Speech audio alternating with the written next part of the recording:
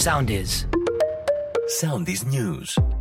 Με την Νικόλη Ποφάντη, μήνυμα προς τους νέους έστειλε το πρωί ο πρόεδρος της Τουρκίας, Ρετζέπ Ταγίπ Ερντογάν. Αρκετοί είναι οι αναλυτές που λένε ότι η ψήφος της συγκεκριμένης ηλιακής ομάδας ήταν ένα από τα κλειδιά της επικράτησής του στον πρώτο γύρο. Νεκρή ηλικιωμένη μετά από φωτιά σε υπόγειο στο Εγάλεο φώναζε βοήθεια, λέει αυτόπτης μάρτυρας.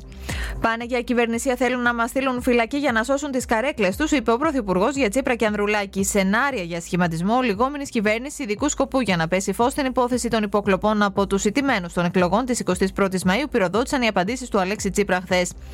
Αυτά που λέει ο Τσίπρας είναι όπλο για τον Μητσοτάκη, λέει ο Ανδρουλάκης, για την κυβέρνηση ειδικού σκοπού. Κρίσιμες είναι οι επόμενες ώρες για το 2,5 ετών κοριτσάκι που τραυματίστηκε σοβαρά από αγροτικό αυτοκίνητο που οδηγούσε ο πατέρας του στην Κίσα Μοχανίων. Φέρει βαριές κρανιογκεφαλικές κακώσεις. Νοσηλεύεται στη μονάδα εντατικής θεραπείας. Τι βάψαμε όλοι αν κάτι πάει στραβά με την τεχνητή νοημοσύνη, προειδοποιεί ο εφευρέτης της. Ακολουθήστε μας στο Soundis, στο Spotify, στο Apple Podcasts και στο Google Podcasts.